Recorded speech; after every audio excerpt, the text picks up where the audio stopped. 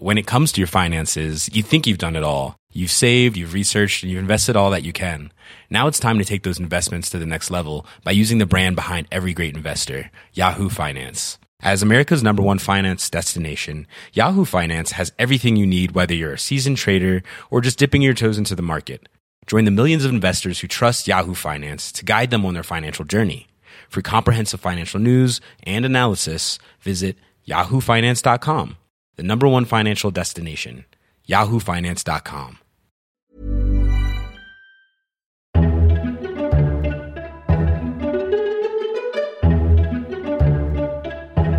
Welcome to FT Politics, a weekly discussion on what's happening in Westminster from the Financial Times. I'm Sebastian Payne. In this episode, we'll be reflecting on the surprise resignations of Ministers David Davis and Boris Johnson, as well as the release of their big Brexit white paper. Plus, we'll be looking at Donald Trump's Brexit intervention and the state of that good old special relationship. I'm delighted to be joined by our chief political correspondent Jim Pickard, deputy opinion editor Miranda Green, economics commentator Martin Wolf, and world affairs commentator Gideon Rachman. Thank you all for joining. And as ever, if you like this episode of FT Politics, don't forget to subscribe through the usual channels to receive it every Saturday morning.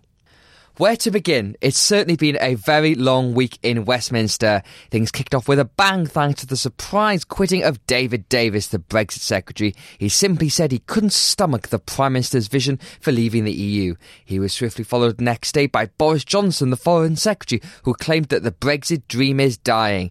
A couple more junior ministers followed, but the government stumbled on. It released its white paper outlining the Chequers strategy with lots of detail about its vision for the future relationship between the UK and the EU. Jim Pickard, that Monday when David Davis resigned seems quite a long time ago by when recording now, but it is worth reflecting the departure of 2 cabinet ministers plus a lot of their aides was a big challenge to Theresa May. And, you know, she's actually, as ever, got through the week. And as we often say on this podcast, the Prime Minister's inherent weakness is actually her strength in this case. Exactly. And it has indeed been a carnival of chaos, even more than we've been used to in the last couple of years. But I've been in the lobby for quite a long time, and I remember when loads of ministers resigned under Gordon Brown. And yet, if you're determined to stay in number 10, and if there's no obvious viable alternative, it's fascinating how much blood you can wade through, in the words of Shakespeare and Macbeth.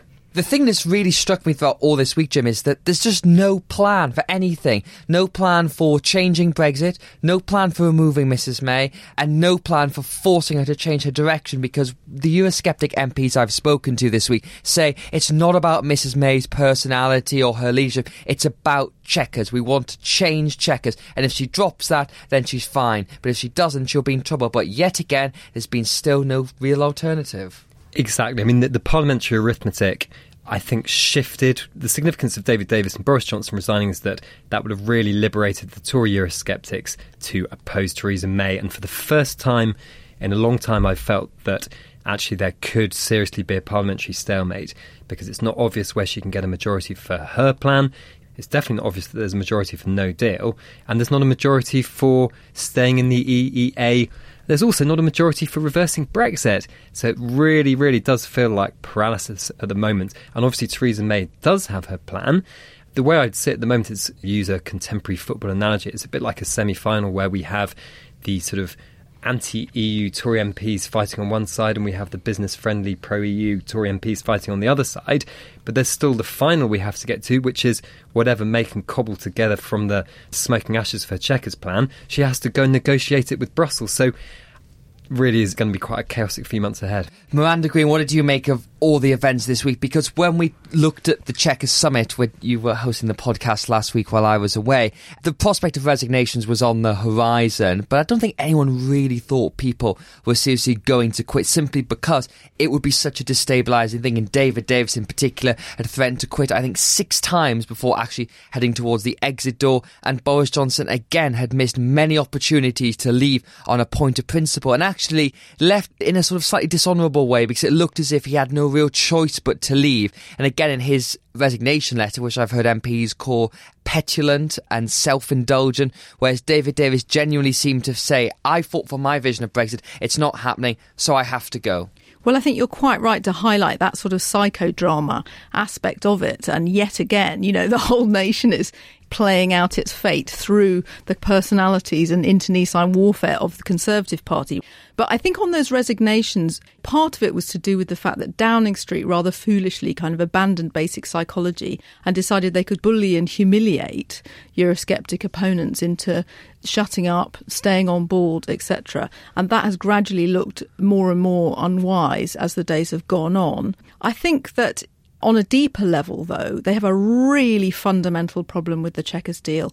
The parliamentary arithmetic, Jim has explained brilliantly. But, it is very flawed, the compromise they've come up with. And the problem they've got, it seems to me, is that both the Eurosceptics don't like the deal, and actually quite a lot of the Remainers don't like the deal. And there are a lot of people on both sides saying this is the worst of all possible worlds. So they've tried to come up with something that's a middle way and actually satisfies no one. And I think that's why it might not last until the next crunch point in October, because it'll be picked away at on both sides. And also this idea that the Tory grassroots might be very, very unhappy, I think that's actually more dangerous for her than anything else. And there are a couple of MPs, Peterbone, Andrea Jenkins, arch Eurosceptics, who, when earlier this week they stood up and said to Mrs May, here are the thousands of emails I've had saying betrayal, this isn't what I voted for.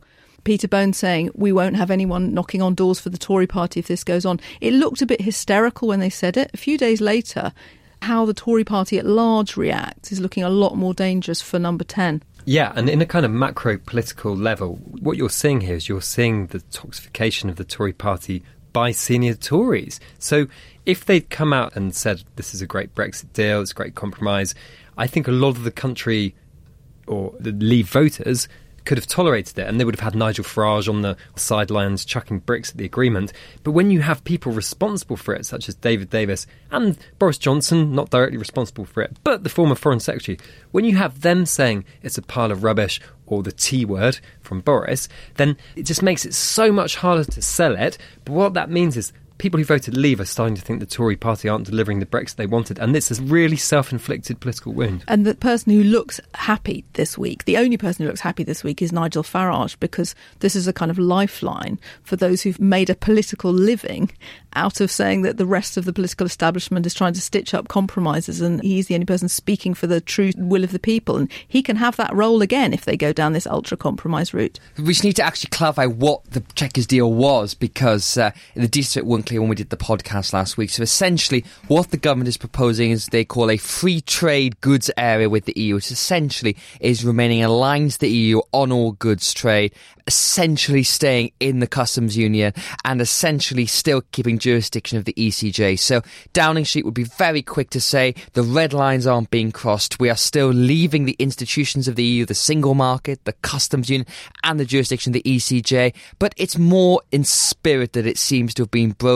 now. And the big complaint that I've heard from Brexiters this week, Jim, is they essentially say, if there's going to be any deal with the EU, it's going to have the backstop in. This is this idea that if in lieu of another agreement, the UK, Northern Ireland will have to remain in the customs union and the single market to protect that border. Now that means a border down the Irish Sea. That's unacceptable to any British government, but that's going to be in any deal we sign with the EU. So essentially, if they agree to this, it means we can never diverge. And the Downing Street spin has been, a future parliament could choose to diverge, but there would be consequences. But they're the same consequences we face now. So Eurosceptics are saying, actually, there's no sovereignty in this deal, no choice. In fact, it's essentially just saying we're going to have to stay close to the EU forevermore. No, exactly right. And the Eurosceptics, to be fair, are right to be sceptical about the customs backstop, because it has been put in there in a way that it does keep us roughly in the status quo in terms of customs should the new FCA facilitated customs agreement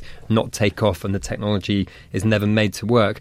But I think what people need to realise is that they talk about our ability to strike deals with other countries, notably the US. I mean, that would involve us aligning in a regulatory manner with the US. For example, on the notorious chlorinated chicken and hormone beef that we keep coming back to, there are no trade deals with the EU or indeed with anyone else where you don't have some of this kind of alignment. And interestingly, someone at Greenpeace this week got hold of, through FOI, a document from the Indian government looking at the potential trade negotiations between Britain and India. And there you see India insisting on various shifts in regulation on things like chemicals and agriculture. You can't get something for nothing when it comes to these trade deals, and I think people aren't quite grasping that yet. There are these hard choices to make, Miranda, and I think that the whole point of this compromise, Theresa May said this is going to be a sovereign choice that we make to remain aligned because it's the right thing. But the reality is that the Mansion House approach failed, that was essentially saying to you, let's do about mutual equivalence. You have your rules, we'll have our rules, and we'll smile and nod to each other and go off happily down the path. The EU has totally failed to engage with that approach. So essentially, the Chequers plan is saying, OK, we need to go softer, gentler and closer. And the real big question now is, are they going to engage with that? Well, that is one of the big questions. If it survives this plan, as the UK position, which is extremely debatable. I mean, there were quite warm, muted responses from the EU. But, our colleagues tell us that behind closed doors in Brussels, it's not such a warm welcome. And I think also the problem is that it just doesn't solve the UK political fix. And until you've done that, you're not really genuinely negotiating on behalf of the UK. I think that is really quite fundamental. If you had put on the ballot paper on June the 23rd, 2016, do you want to remain a full member of the EU where you're making the decisions about the common rules that we all have for example, food safety, clean beaches, workers' rights, etc.? Or do you want to come out and have an association agreement where the EU will continue to make all regulations under which we live except for fisheries and agriculture, but we won't have any say in the rules? Which do you think would have won? So I think it's totally fundamental, and I'd be amazed if we managed to have constructive negotiations on the basis laid out this week. And they're also very uncomfortable about the idea of having a sort of customs deal on goods but splitting out services and going our own way on financial services and other type of services. They just don't like that cherry-picking approach, do they? Well, they don't. And we should mention that Philip Hammond, the Chancellor of the Exchequer, wrote us a piece in the FT this week in which he tried to explain why services and financial services have not been made part of this Chequers deal. And he writes, this is not about prioritising goods over services. Well, I mean, I'm sorry, but if you have to write that in your article, you have prioritised goods over services, and that doesn't solve our economic fix either. And just to pile in on the criticism for the Chequers deal, Jane, one of the things that Conservatives have said is that services 80% of the British economy, and there was not a huge amount in the white paper or agreed in Chequers about services. It was very much focused on goods trade, and I guess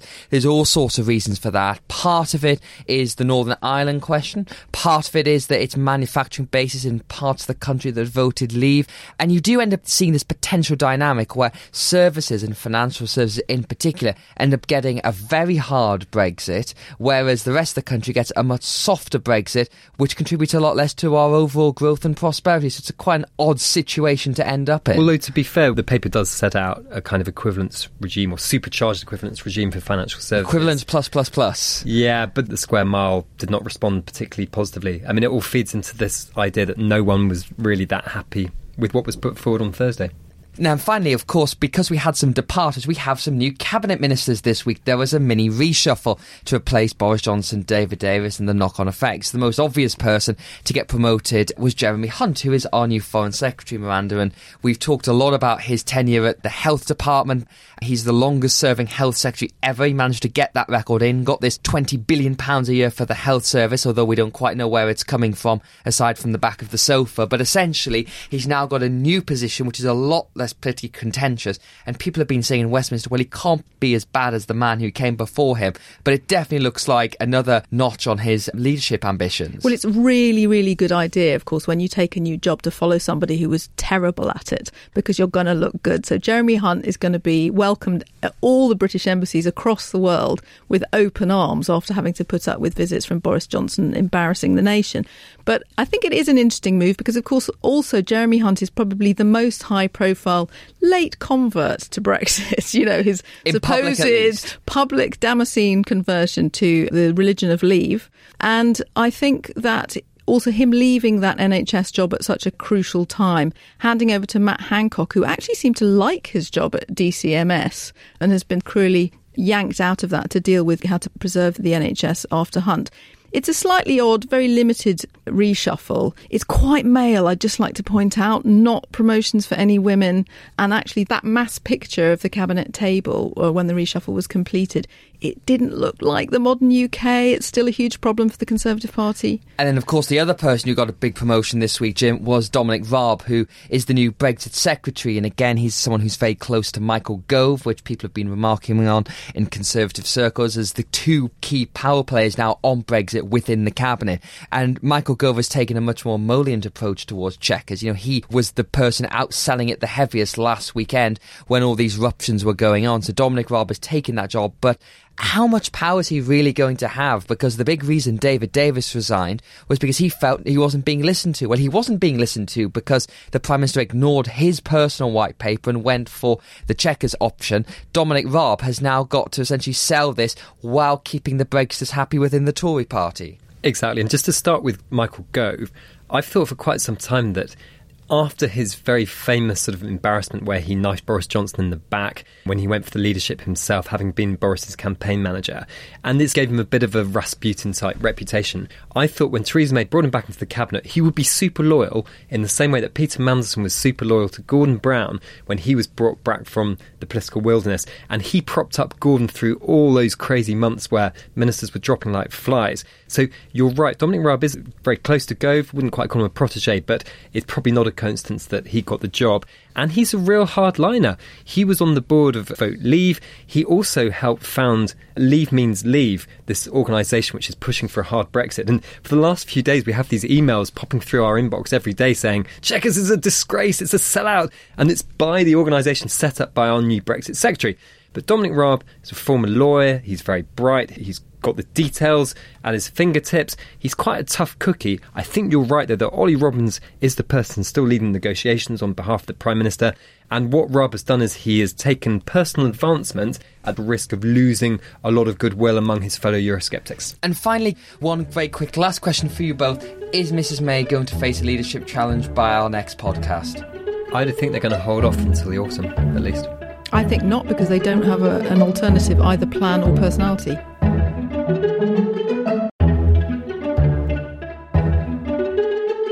And if all that wasn't enough, Donald Trump came to the UK. The US president arrived for his first proper visit on Thursday, and it hasn't quite gone to plan. Any efforts to show that the so-called special relationship between Britain and America was alive and well was undermined by the president's bombastic remarks about Brexit and Theresa May.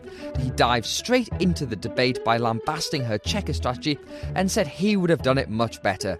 And for good luck, he said that Boris Johnson was a great guy and would make a fine Prime Minister. So Gideon Rachman, this visit has been delayed for quite a long time because Downing Street and the whole government has been worried about what would happen, what the protest would be, and if it would go off message. I think based on what's happened so far, we're recording before his press conference with Theresa May, I think their reservations were probably correct. Absolutely. I mean, a Trump visit was always going to be difficult, and the coincidence of it appearing in the week that Boris Johnson resigned, that the Brexit white paper came out, made it actually explosive. And Trump, in trademark fashion, rather than trying to be diplomatic and stay out of domestic politics, has waded in with both feet, and one of those feet has given the Prime Minister a good kicking, and it's pretty bad news for her. The thing that surprised me, his remarks about Brexit were very specific for Donald Trump, because I think most people would agree he's generally not a policy guy. He tends to make big, broad brush statements about areas where he thinks the US should be doing better or is getting ripped up or what have you. But he said about this particular thing, this deal, which only emerged properly at the weekend, was bad for Britain and was not what people voted for, which did sort of surprise me. You know, it was not just a general assertion. Sure. Well, I mean, I think that Trump actually has always been very closely connected to the hard Brexit camp. If you remember, he suggested that Nigel Farage should become Britain's ambassador to the United States. He said he was going to be during the campaign. I remember him talking quite a lot about Brexit and saying that that was a presage of what he was going to do in the United States. So this is an issue that kind of in his bones he has followed. Presumably somebody from that camp briefed him. And technically, I think he's actually quite on sure ground. I mean, I think he is right that if Britain stays in very close alignment with the EU in the way that the white paper suggests, then it would make it much harder to have a trade deal with America. Not impossible, but it would constrain what Britain could offer. There's no doubt about that. I was just about to come to you on that point, Martin, because he's very much, grist to the Brexiters' mill on this, because they've been saying the big problem with Mrs May's Chequers proposals are that they curtail the ability to do trade deals, because essentially goods regulation would remain exactly where it is, and that limits the ability of other countries, particularly Australia, New Zealand and America, who would want access to the UK's agricultural market. So what Donald Trump said on this strikes me as being pretty accurate. Well, the problem is mainly, I think, here about agriculture. There's not an enormous problem, I think, with goods. It's unlikely that we will be doing a goods trade deal with the US in which we have regulatory alignment on cars and things like that. We still would have our own regulations in these areas, and they would be, in this case, European rather than our own. But we're not going to align with the Americans on this. But food standards are really quite problematic because the Europeans will clearly insist absolutely on European standards here if we're going to have the sort of deal that Theresa May has in mind. And the US standards are really radically different. And I think it's pretty clear the Europeans simply wouldn't accept free trade with us if things which are really very difficult to control, like chicken and things like that, are circulating freely. So, yes, it would rule out a good that included agriculture with the US. My own personal view, for what it's worth, is such a deal was never doable anyway because the British public would not wear having US standards for food. And therefore, the deals that, and this is true in many areas, the deals that the Brexiters imagine will be effective for us were in fact in large part an illusion, and we're not really going to lose anything. When you look at the various analysis, the idea of having a UK-US comprehensive free trade deal was mostly symbolic about Britain pulling itself away from Europe and projecting onto a global stage, because most of the projections say the economic gains of that trade deal would A, not outweigh any losses with the EU, and B, would be small percentage points of GDP over quite some years, if I'm right. Well, very insignificant. And I do think one can't really discuss our wonderful, glorious free trade deal with America when we know that the wonderful, glorious free trade deal that the US has had now for decades with NAFTA, it's blowing up, and including making one of their main targets, Canada, which has an even closer relationship symbolically, linguistically, culturally than we do. So the idea that the US is a safe haven for trade deals under Trump seems to me completely farcical. Well, this is chimed nicely, Gideon, with the introspection we always like to do in this country about the special relationship and how important it is to our national standing. And Theresa May, said a lot of this on Thursday evening when they had a big state dinner full of pomp and circumstance at Blenheim Palace, which is the ancestral home of Winston Churchill's family. When you look at this, it does look very difficult to say that there is any kind of special relationship, because I'm sure there will try and be some efforts to repair what's been done. But it doesn't seem there's any particularly strong ties between Theresa May and Donald Trump, and he certainly can't be relied on for any close economic or security ties based on the way that he acted and the things he said at the NATO summit earlier this week. Yeah, I mean, I think that one of the interesting things is that Brexit and Trump were very closely paired in people's minds. They happened within 6 months of each other. Steve Bannon said this, Absolutely. Actually, yeah. But I think that Britain took Brexit under May in a very different direction from the way that the Trump administration has gone. And so it's now clear that actually Britain is in a much more conventional, if you like, in the sort of Western mode that we've got used to over the last 30, 40 years, whereas Trump is really a revolutionary. And I don't mean that in a complimentary way. And so actually there's a huge divergence. And this is particularly problematic for Britain because we, through Brexit, voted essentially to blow up one pillar of our foreign policy, the EU. And therefore the second pillar, the United States, was even more important. But Trump then blew that up. So we're completely unmoored. I think one question I have about all this is it such a good card for the Brexiters? And here it goes in two directions. I mean, the simple truth is that however Donald Trump plays in America, he's hugely unpopular in Britain. Only after Vladimir Putin. Yes. He's the most least unpopular politician. So having Trump on your side against the British government and everybody else here is, I think, not a real calling card. I mean, being, as it were, Donald Trump's stooge is not going to improve, in my view, Boris Johnson's selling power in the UK. On the contrary, better or worse, and I think for better, the British are pretty horrified. Of course, we also know, and this is the core of it, special relationship or not, and I haven't believed in this for years, years, the US is our most important ally. Having Donald Trump lead the US is a staggeringly important event for us, and it's going to make our lives of any British leader who can conceivably be leader and run this country very, very difficult, just as it is for all the Europeans. Yeah, because I think that, you can say, indeed, as you just did, that, well, a special relationship is over. But the point is that the special relationship is embedded in institutions and in institutional relationships and in our whole security architecture. NATO is a great example of that. Well, NATO, but actually with Britain, there was a special element as well, which was that the intelligence sharing, the Five Eyes, is critical to the way that Britain's conducted itself in the world. And also, Britain's nuclear deterrent is very, very closely tied up with the United States, to the extent that people even question whether it is an independent nuclear deterrent. Could it work without American cooperation? So it's not that simple to say, oh, well, we don't like this new US president, we're going to do something different, because that, in a way analogous to the way that we're ripping up our economic relationships with the EU, you would be undermining the whole structure of British foreign policy and defence.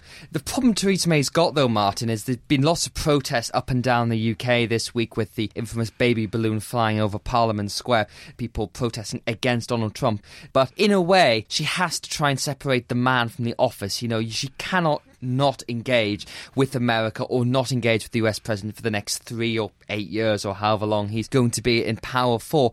It strikes me as very interesting how she's managed it compared to Emmanuel Macron, and I know they're in very different situations. Mr. Macron has a stronger personal and political standing in his own country, but he seems to have managed to deal with it better than she has, because she went to the White House very early on, before anyone really knew what was going on with the Trump presidency, and was sort of bitten by the Muslim travel ban that came in pretty much as she was taking off from DC, and ever since then has had to deal with, I think, what Gideon just put very well. The fact is they've both had these populist upsurgings. Britain's doing it in a conventional way, Donald Trump is not. Yes, I think the problem here is that because of her current position as the Prime Minister of a country undergoing a divorce from the EU, she's much needier, and he knows it. And Mr. Trump despises neediness and loves kicking people, so that makes it difficult. I think, though I can't be sure of it, that the fact that she's a woman doesn't help. Macron has done the sort of macho stuff with him, and he obviously detests Angela Merkel too, and it seems to me that might be part of it. But the fundamental reality, as we agree, is he is the head of our most important ally. We have somehow to deal with it. But because of what Theresa May is trying to do, which is not to go full hard Brexit, rightly I think, because Mr. Trump is in sympathy, let's be clear, with the xenophobes and nationalists in Europe, that's the people he likes, he's not going to like her. And that is going to be very difficult for her. But in my view, it will be difficult for almost any conceivable Prime Minister of our country. We have been in not dissimilar situations before, but this is clearly the biggest problem of this kind we've had since the war. And finally, Gideon, obviously Mr. Trump's had quite the week beginning with his appearance at the NATO summit, where he sort of essentially just went around every country trying to force more money out of them to at least hit their spending target of 2% or even double them. He said he was suggesting it should be 4% in some cases. A bombastic visit to the UK, and then he's off to meet Vladimir Putin.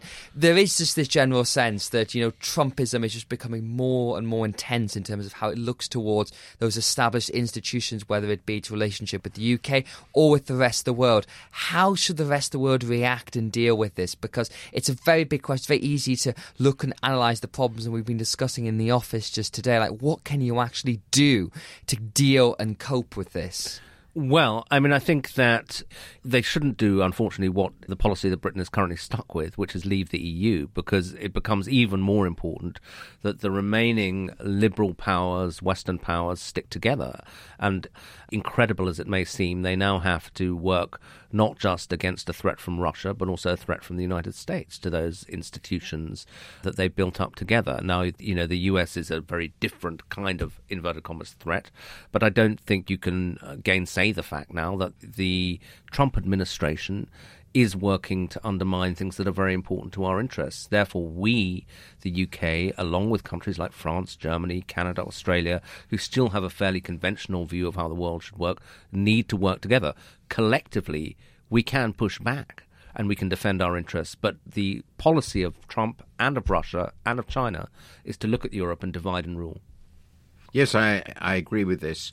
Historians, I suspect, will regard the Brexit vote and the subsequent debates in this context as a simply stupendous historical blunder. And I am actually astonished at the small extent to which anybody, it appears, in the governing party, in the government, has been prepared to confront the evident reality that the world has changed so profoundly that the context in which this decision was made no longer is relevant. We are going out into this wider world, liberated to some degree from the EU, and the wider world has become in profound ways more hostile than any of us could imagine. Yeah, I mean, Brexit was designed for a world that no longer exists.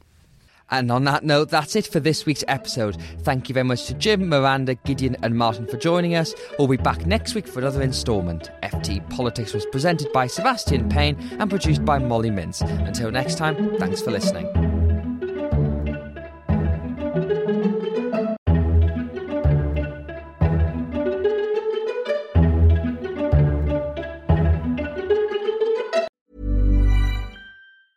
Even when we're on a budget, we still deserve nice things. Quince is a place to scoop up stunning high-end goods for 50 to 80% less than similar brands. They have buttery soft cashmere sweaters starting at $50, luxurious Italian leather bags, and so much more. Plus, Quince only works with factories that use safe, ethical, and responsible manufacturing. Get the high-end goods you'll love without the high price tag with Quince. Go to quince.com/style for free shipping and 365-day returns. When it comes to your finances, you think you've done it all. You've saved, you've researched, and you've invested all that you can. Now it's time to take those investments to the next level by using the brand behind every great investor, Yahoo Finance. As America's #1 finance destination, Yahoo Finance has everything you need, whether you're a seasoned trader or just dipping your toes into the market. Join the millions of investors who trust Yahoo Finance to guide them on their financial journey. For comprehensive financial news and analysis, visit yahoofinance.com. The #1 financial destination, yahoofinance.com.